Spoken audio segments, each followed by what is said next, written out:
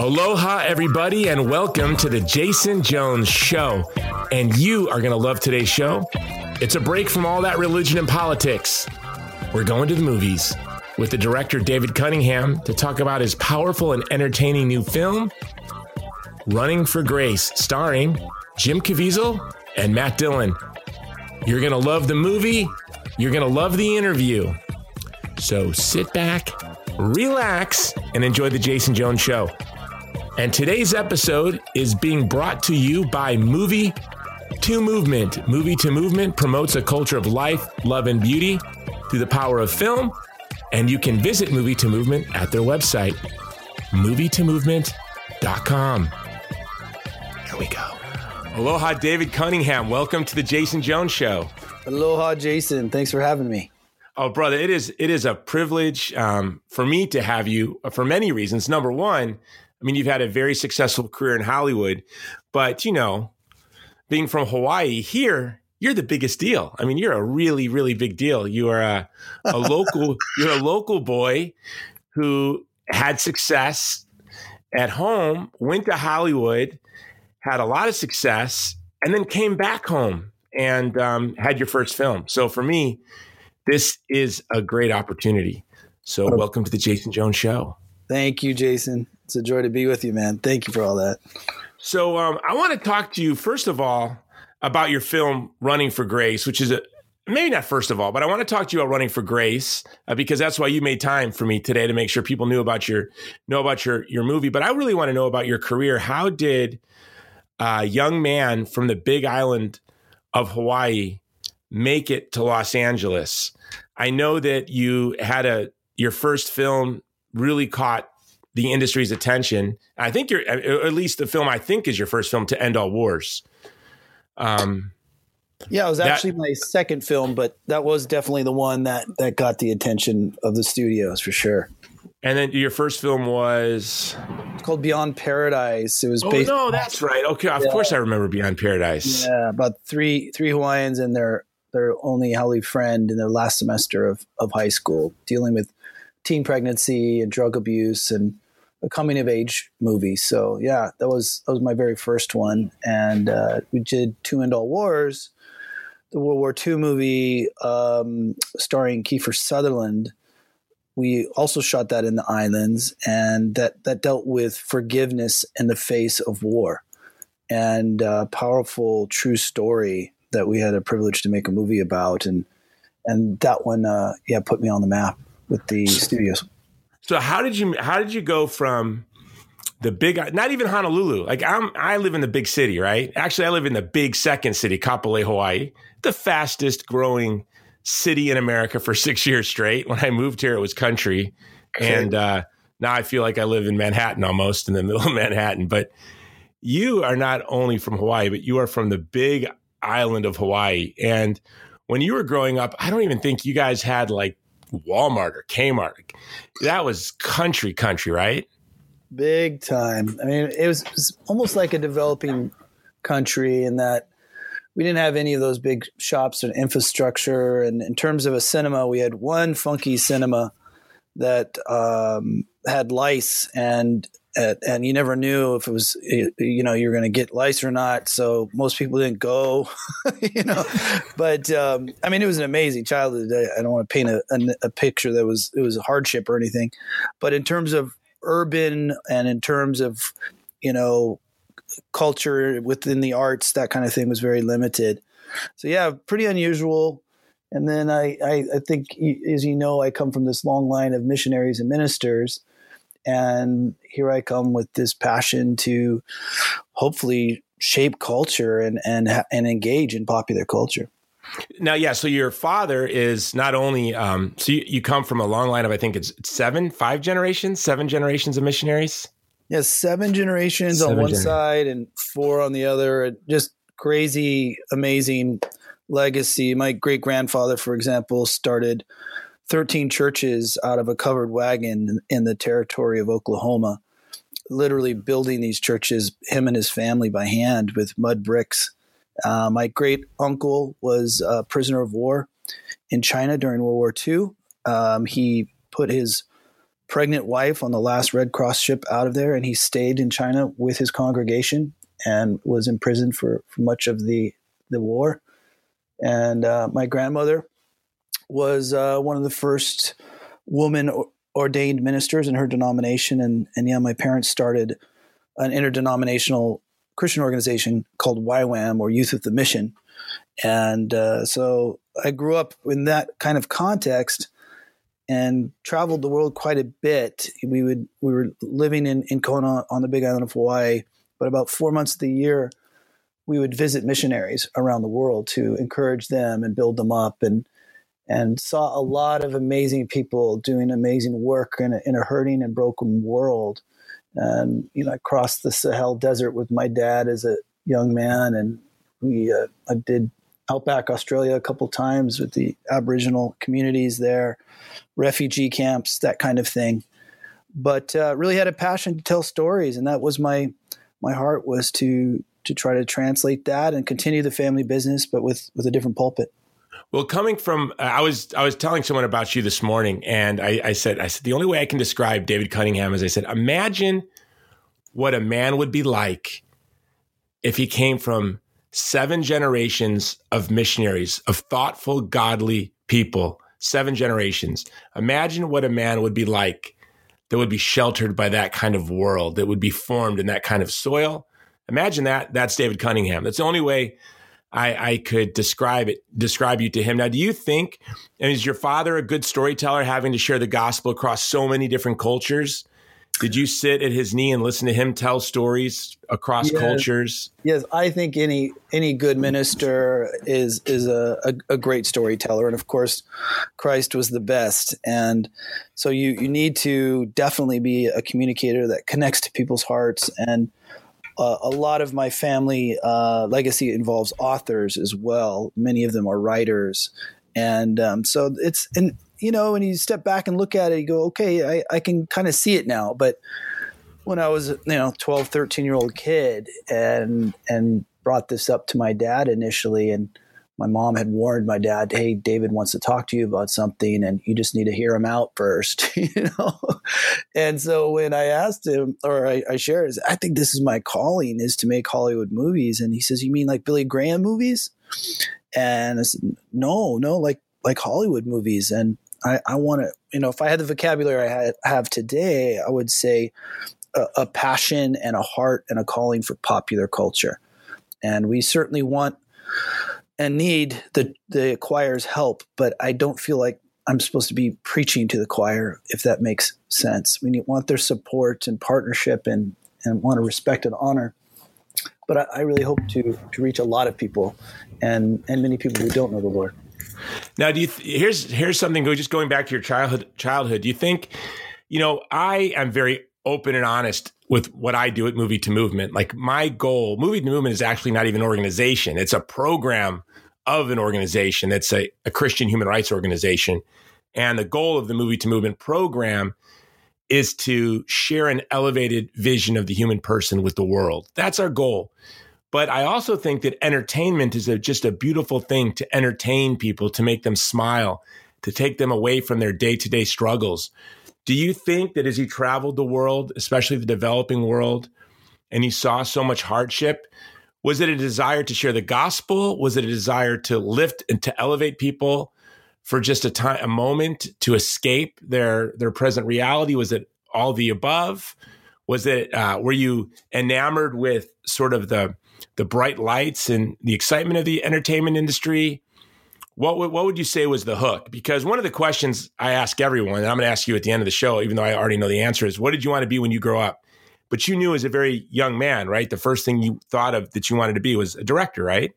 So you asked the question about the gospel versus escape and giving people a break in the midst of a tough life. And for me, it's the same answer, that the gospel is bringing light, and light is bringing the gospel, and in terms of entertainment, if it's done right. So entertainment, the definition of entertainment is to host. And I feel like as a filmmaker and those involved in the entertainment industry, the way to steward that is to be a good host. So how are you going to host these people if you've got their attention for 2 hours and they're giving you those 2 hours? So I hope that all of my films have hosted well. This is my 8th movie. They all have themes that I feel are redemptive, hopefully maybe challenging in some categories. Yes, brings levity to your life in some cases. But you just don't know. You try to be inspired in your work and follow the will of the Lord and hope that it connects. And I became good friends with Jim Caviezel through the making of this movie, who's one of the stars. And we were just chatting between takes, and he says, David, you never know. Someone's going to be flipping through the channels someday, and our movie's going to pop up. And that person may have a gun by his side, and he is in a dark, dark place. And our little movie might give him some hope. You just don't know. You don't know what's going to happen. And that's true. I mean, that's a very dramatic example, but you never. Well, it happened, but it actually already happened to me today regarding your movie. Do you want me to go into that? Sure. Or we can go into that later. But first of all, real quick though, the hosting idea, I've never heard that before from a writer, from a director, from a producer, anyone. Do you think that came to you through being raised in Hawaii? This idea of hosting as a filmmaker? It seems very unique to me. Yeah, well, I mean, you get hosting. You were the one teaching us on the red carpet on how to host them. I think you used the words love bomb. Let's love these people and celebrate who they are. When we did the benefit red carpet screenings together for kids at risk and adopted families and so on, and that so resonated with me. So you get that. That's what Movie to Movement is all about. But maybe some of that. I also have a dear friend who's got a real heart for the industry, and she's been running with me for many years, and she talks about hosting well. So I probably picked it up from her, my friend Kristen, and so yeah. But I think it's key to understand that stewardship and that role that you carry. And there's just so much stuff out there these days that aren't hosting well, and I want to play a part of the opposite. Yeah, I'm so glad you shared that with me, because at Movie to Movement, and I believe, I became a Christian in Hawaii, through Hawaii. So it's the gospel through the lens of our culture here, which really takes hosting seriously, almost reverently. But I thought my job as a host was sort of before and after. But as soon as the movie started, I would have not thought of that's hosting too. That's the main part of it all, right? I wouldn't wrap a Movie to Movement event around Saw 7, right? Or Sharknado. Right. But right. But you're right totally about the Hawaii culture though too. And I think that comes, all about, we use the terms uncles and aunties to respect the elders in our community. And when someone does come to your home, the host culture of Hawaii is so special that way. And deferment and so on. So I do think that influences who I am, and hopefully translates through the work. Well, it does. I mean, your films are beautiful. They're powerful. Running for Grace, when I had the privilege to first see it, it touched me personally in so many ways, because it reminded me of Descendants in a way that went on to become an Oscar-winning film. It did very well at the box office. But when I first saw it, it seemed so intimate, like almost a private story that would only resonate in Hawaii. But of course, it resonated around the world. And I felt the same thing when I watched Running for Grace. I felt as if the movie was made just for me and made just for my family, but it's resonating around the world. And to that point, just yesterday, I get a call from a government agency. I had shared the link with several government agencies and said, here's a beautiful film that celebrates identity, that celebrates adoption. And if there's any way that this film could be used to help you achieve your department's goals or program goals, let me know. And that was it. And then I get a call. I connected you to the young woman on email, a high-ranking government employee, political appointee at an important government agency. And she said, we're working with Yazidi mothers who were impregnated from ISIS, and they were told to either abandon your child or you'll be rejected by your community. And so they kept their children, and yet together with their children, now they are outsiders from their own community, the way that the hero of Running for Grace is, initially with his mother and then alone. And so they said, we want to use your film to serve the Yazidi. So when Jim Caviezel, who is really just, again, like a very empathetic, soulful human being, it's almost, when you're with him in person, to me, it's uncanny, unsettling almost. But it happened already to think some bureaucrats in a government agency see your film and they're like, this film is going to comfort women from the most remote place in the world, the most, who knows who the Yazidi are, right? They're this obscure ethnic minority that very few people in the world know even exist. And your film is going to comfort them. And that's the power of filmmaking, right? That's the gospel. Yeah, exactly. And you never know. I mean, that's the wonderful thing about when you make a movie and you set it free. You just don't know which souls are going to connect with it, how it's going to be used. And when you shared that with me, I was like, oh man, that'd just be amazing if we could play a small role in helping those disenfranchised and those young mothers. It's heartbreaking to hear about that issue of, them being raped by ISIS and having these children and now being turned away from their own families because they have these children. And our movie, it's a family movie. It's a film that I made for the whole family. And really one of the origins of this is from my own 3 kids, and where we wrestle over the remote at night. And my wife wants to watch a chick flick, and my girls want to watch, some comedy, and my son wants to watch something adventure, and I want to watch like a period movie that takes you back in time. And I thought, man, wouldn't it be amazing if we made a movie together as a family that we all actually wanted to watch, and not had to watch or should watch, but we wanted to watch it.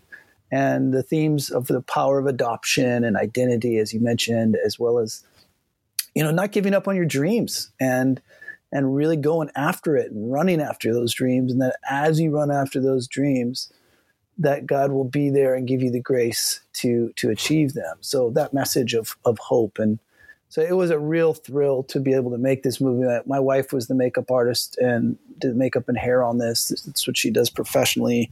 My kids were stand-ins and doubles. My daughter's big cameo appearance, she's a foot double. So whenever it comes on screen, she hollers at the screen, "That's my foot." She's a star. Yes. My wife put, I have the privilege of being extras in a lot of my friends' movies. They'll put me in. And my wife never has to hear the end of it. I'm like, remember the time I was starred in this movie with Will Smith? You didn't star in it, honey. A corner of your nose was in that movie. Right, exactly. But I never let her hear the end of it. Yeah. But I don't want people to hear that and go, wait a second, his wife was the makeup artist, her kids are in it. Like, no, guys. This is a big, beautiful Hollywood film. And it's entertaining. It's beautiful. It's truly a 4-quadrant film. For those of you not in the film industry, what 4-quadrant means simply is mom, dad, grandma, grandpa, and the kids. Like you said, David, all want to go to the film. In the industry, the model of the perfect 4-quadrant film is Titanic, right? The whole family wanted to go see Titanic again and again and again. I read script after script, trying to find a truly 4-quadrant script. And I've never found one. And when I saw your film, that was my first thought. I was like, this is a 4-quadrant film. Like it's like finding a unicorn. It's a dream to try to get, there's a lot of scripts out there that claimed to be 4-quadrant and they're not. And this film truly is, but it's beautiful. It's entertaining. It's campy.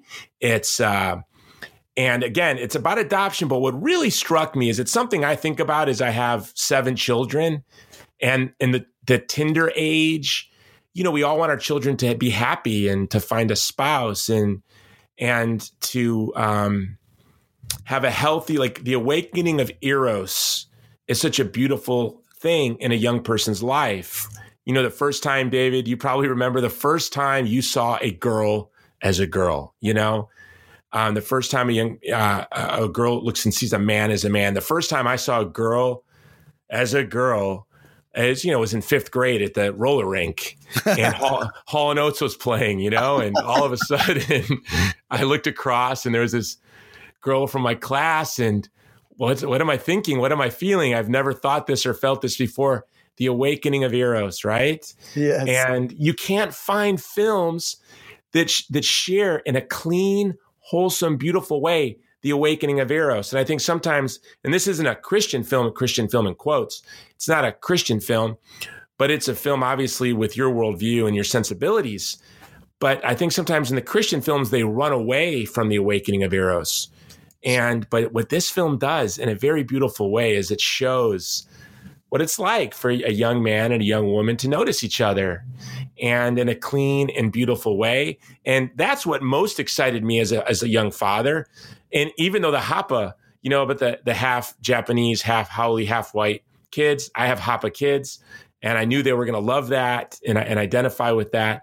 But that was small potatoes for me, because I just think the way it dealt with the awakening of Eros was beautiful. Was that something that you, as you were developing the script, you wanted to do, or is that just something that developed naturally from the story? A little bit of both. The original writer, Christian Parks, had really that romantic core in it from the very beginning, and that was, it was a beautiful thing that was, as you're saying in so many words, there's a purity to this attraction between this wealthy plantation owner's daughter and an orphan boy who has no last name, because in the 1920s, children of mixed ethnicity could not be legally adopted. And that's kind of the core of the story of this young man who's kind of the reject of the community in the 1920s Hawaii,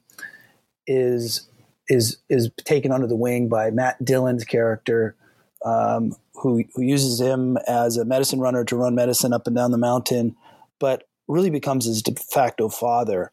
And the two of them set out to try to overcome these obstacles on behalf of the boy, his name is Joe. So I think the romance part is definitely key to the plot, and I think people will enjoy it, get a kick out of it.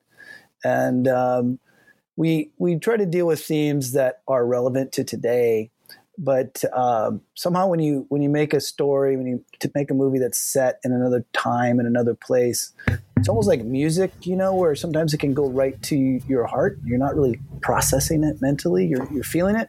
And so you can deal with a lot of issues when you move the audience into this other time and place.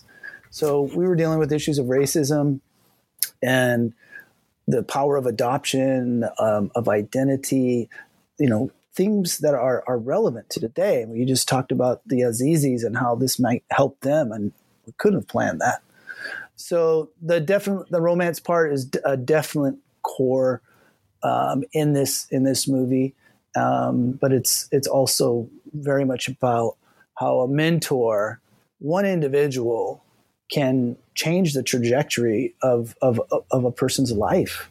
And it's just one of those things. And we saw it together there in Honolulu with the kids, youth at risk folks, and how they responded to this film, and their youth pastor that got up there and said, don't give up on your dreams. Be like Joe. Just keep going. It was so fun to watch, and just so hard. Yeah. By the way, that's something else I did love about the film is how, because I do a lot of work with pregnancy centers around the country.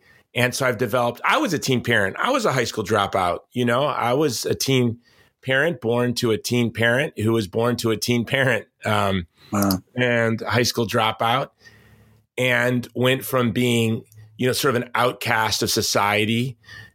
My father would tell me when I was young, if you grow up to be a ditch digger and that makes you happy, I'll be happy, which was my dad's way of saying, learn how to dig ditches, because that's probably all you're going to get, but thanks to mentors, I've been able to pursue my dreams and achieve them.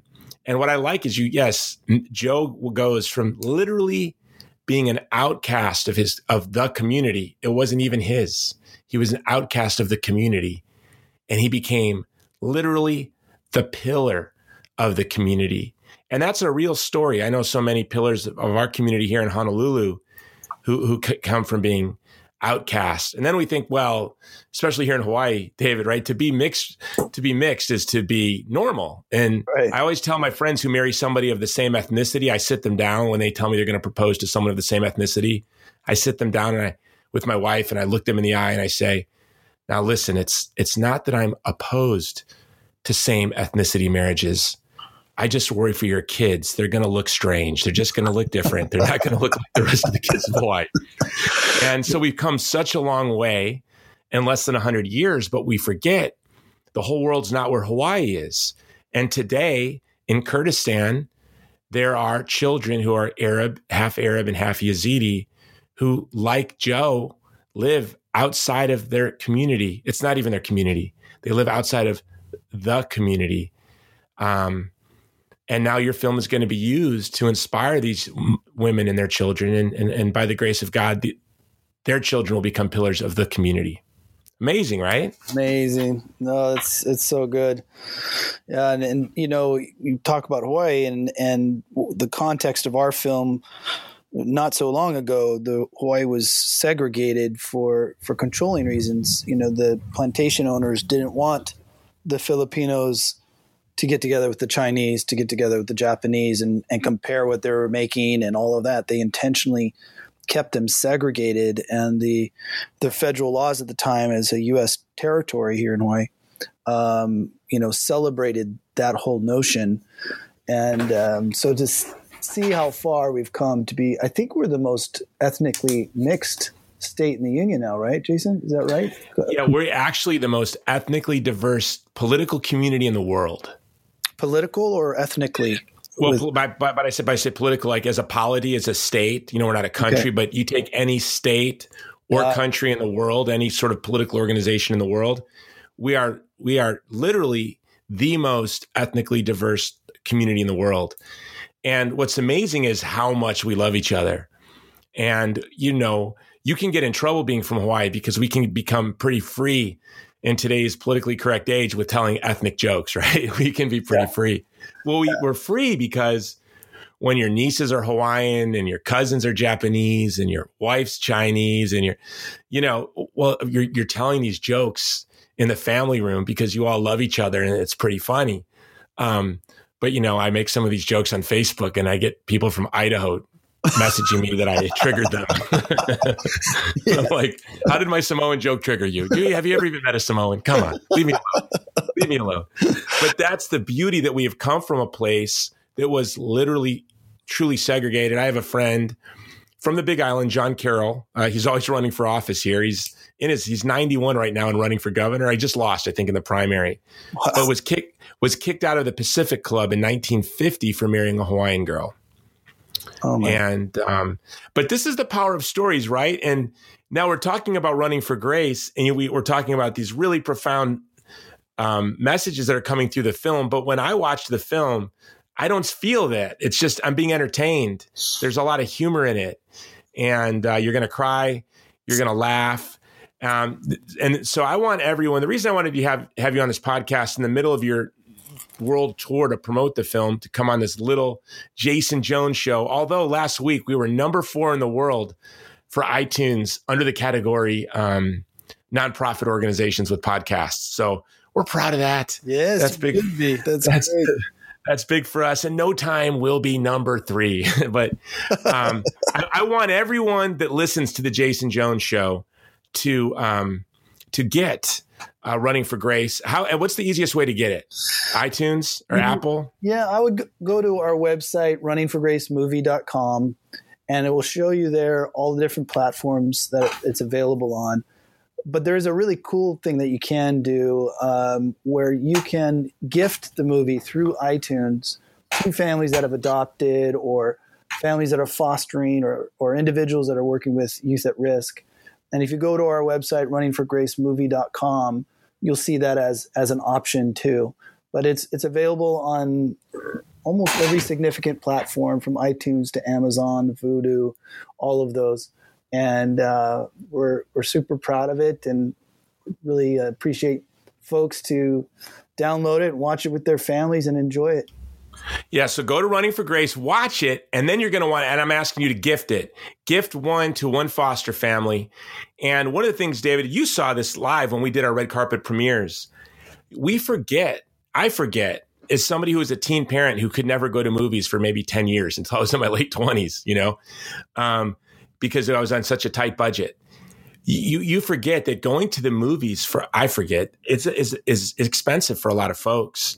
Yeah. And so when we throw these red carpet premieres in Hawaii, we do about 4 a year for the folks. And people come up to me and say the only time they get to go to a movie is at a movie to movement event. And they thank me for it. So when you see this film, and then if you gift the film to a family, a foster family, or a youth group or something like that, I think it's a beautiful thing. I want to have you back on and just do a whole show on your broader career. One of the things I really want to talk to you about is The Path to 9/11, a film that you made that really, really, what a privilege. You made a film that, it is not hyperbole to say, rocked the world. Is that fair to say? Yes, in more ways than one. That was another wild ride that we did not expect. So when you were swinging that hammer, that big mallet, you didn't expect the reverberation to come back on you the way it did. I mean, when you hit the world that hard, I'm sure it jars your bones, right? Yes, it's true.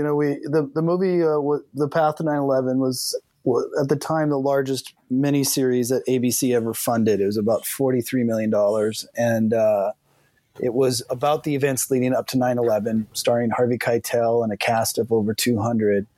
And the whole point of it was based upon the bipartisan 9/11 Commission report about how do we as a country learn from how and why the whole 9/11 event happened so we can prevent it in the future.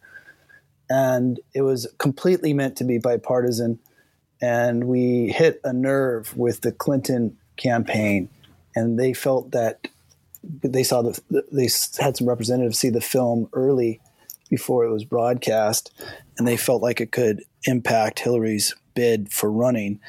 And because we had shown in one of the scenes, we had shown that there was an opportunity to take out Osama bin Laden, but with all of the bureaucracies with the Lewinsky scandal, there was all this distraction, and that opportunity was missed.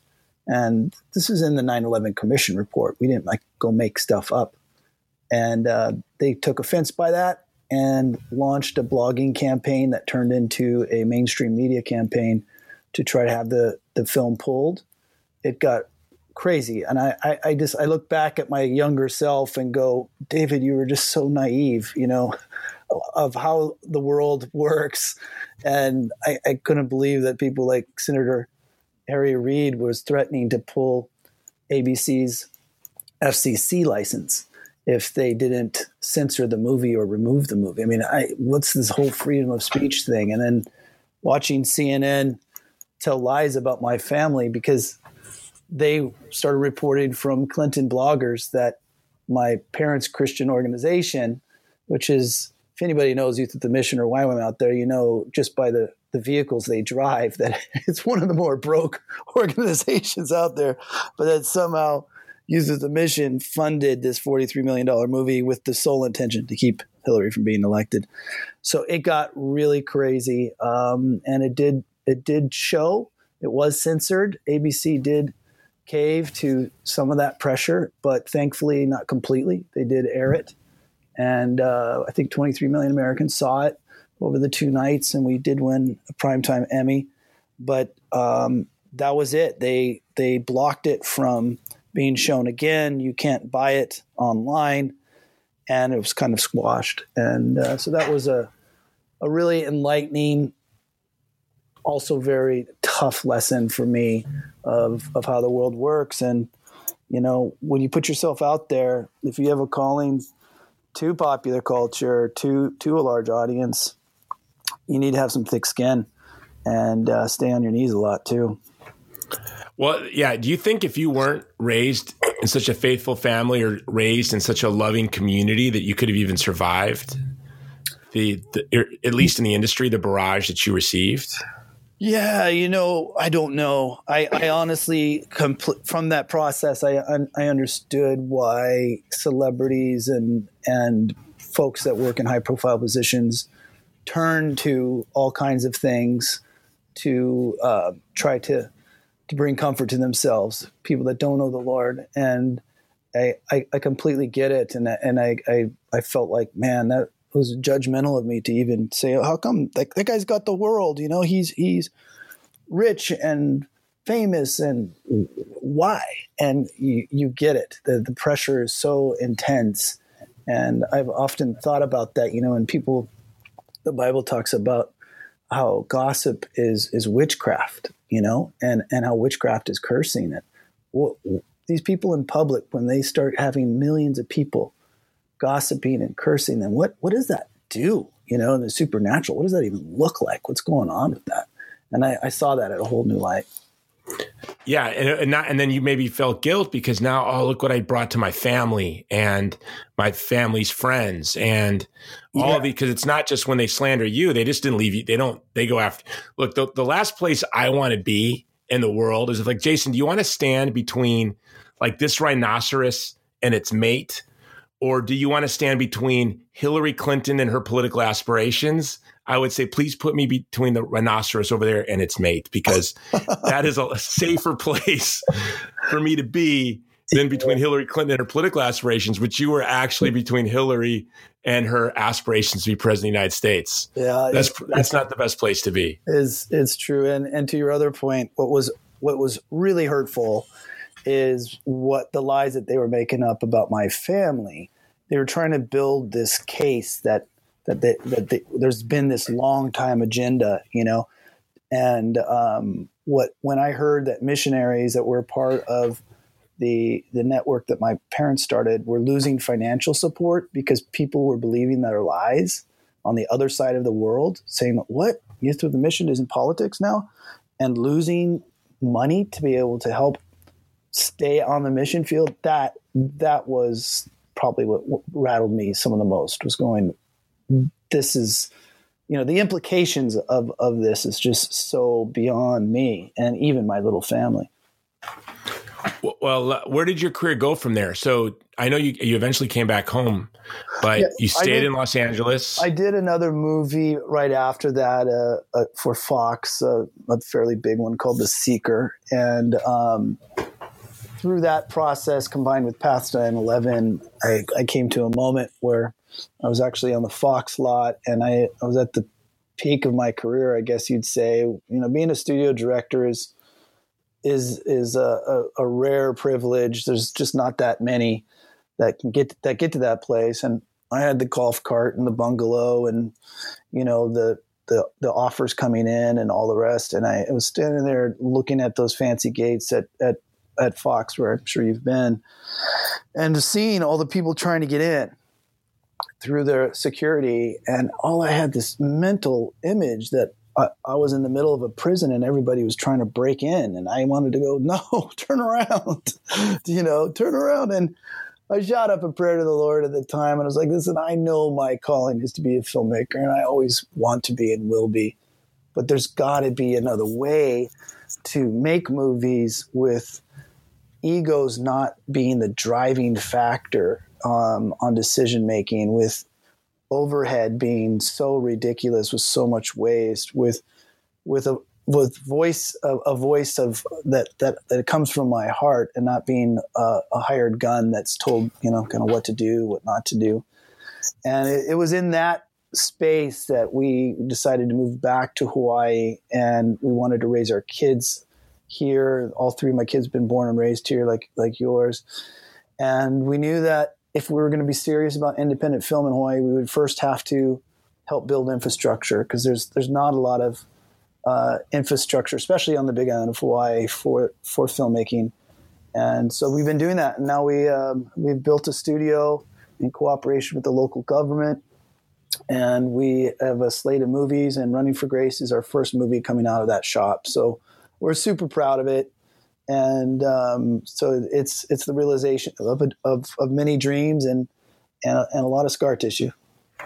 Well, I can tell you that you have made a lot of people's dreams in Hawaii come true, because Running for Grace was celebrated in Hawaii by our businesses. You know, as you saw at the premiere, everyone from bank presidents to kids from Section 8 housing were all there and very proud of your film. And so what's your dream project? I think we all have, everyone in the film business has this one film that they hope to make. What is that one film? Can I say two films? You can say two. Well, the one that I hope to make next is The Wind and the Reckoning, which is a true story about in the 1890s, about a native Hawaiian who gets leprosy, and he and his son actually both get leprosy, and they refuse to be broken up as a family.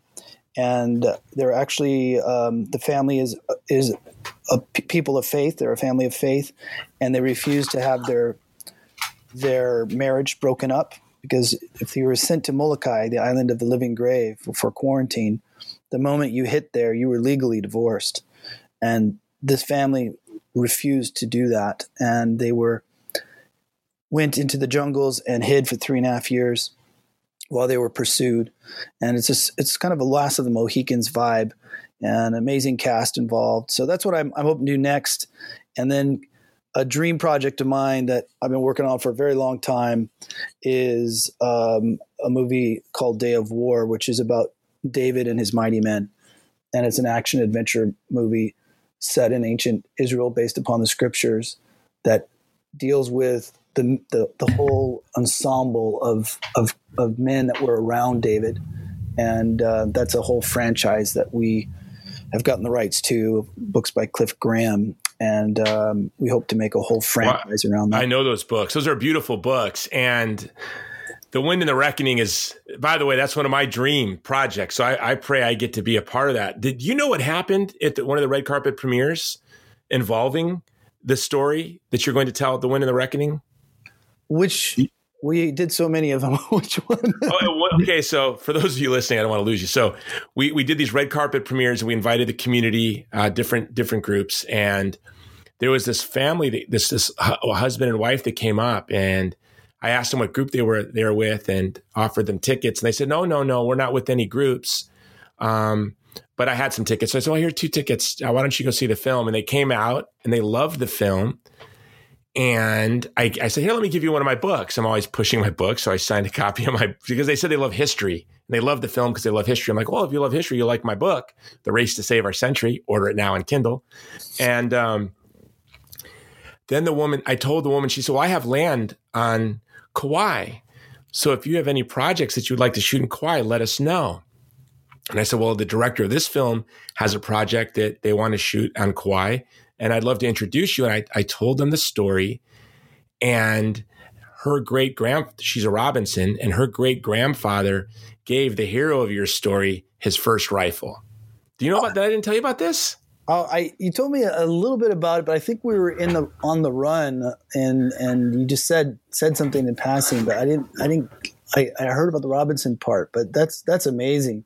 I didn't know. I call that the Holy Spirit action plan, or that's God winking. Yes. God winking. So I know you got to go, but can I ask you some questions? I have some questions I ask people. Please. And the first question I think we answered is, David, well, the first question is, what are your parents' first names? Lauren and Darlene. Lauren and Darlene. And where were you born? I was born in Lausanne, Switzerland, and we moved to the Big Island of Hawaii when I was 3 years old. First to Hilo and then to Kona. All right. So in the old days, we would have called you were called by where you were from. So, but you would be David of Kona, right?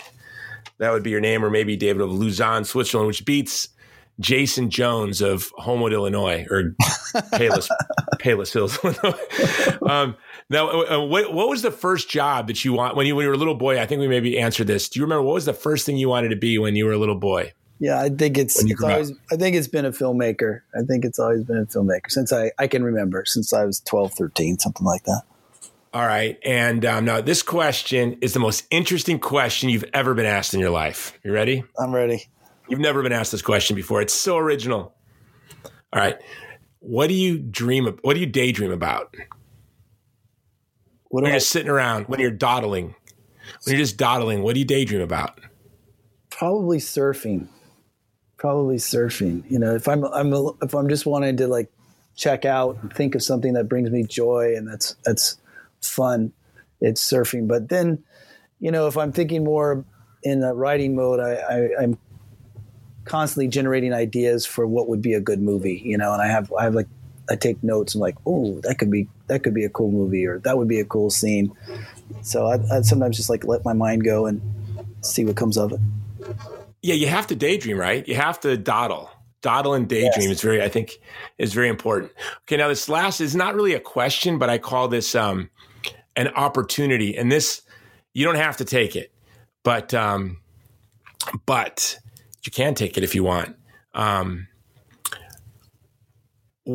Is there anyone in the world that you owe an apology to that weighs on you that you'd like to apologize to? And I will say the answers that I've gotten to this from this were it makes me uncomfortable even asking the question anymore. But is there anyone you owe an apology to anywhere in the world that you'd like to apologize to? Wow, that's a great question.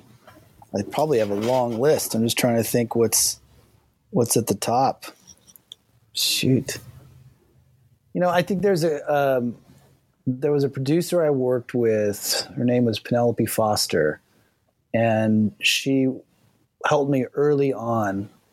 And she didn't tell us, but she was suffering from cancer, and she started acting strangely when we were making the movie. And I was under so much pressure that I kind of distanced myself from her just because I was in survival mode. You know, I was this mentality of going, hey, you're here to help support me, and now you're having this mental breakdown.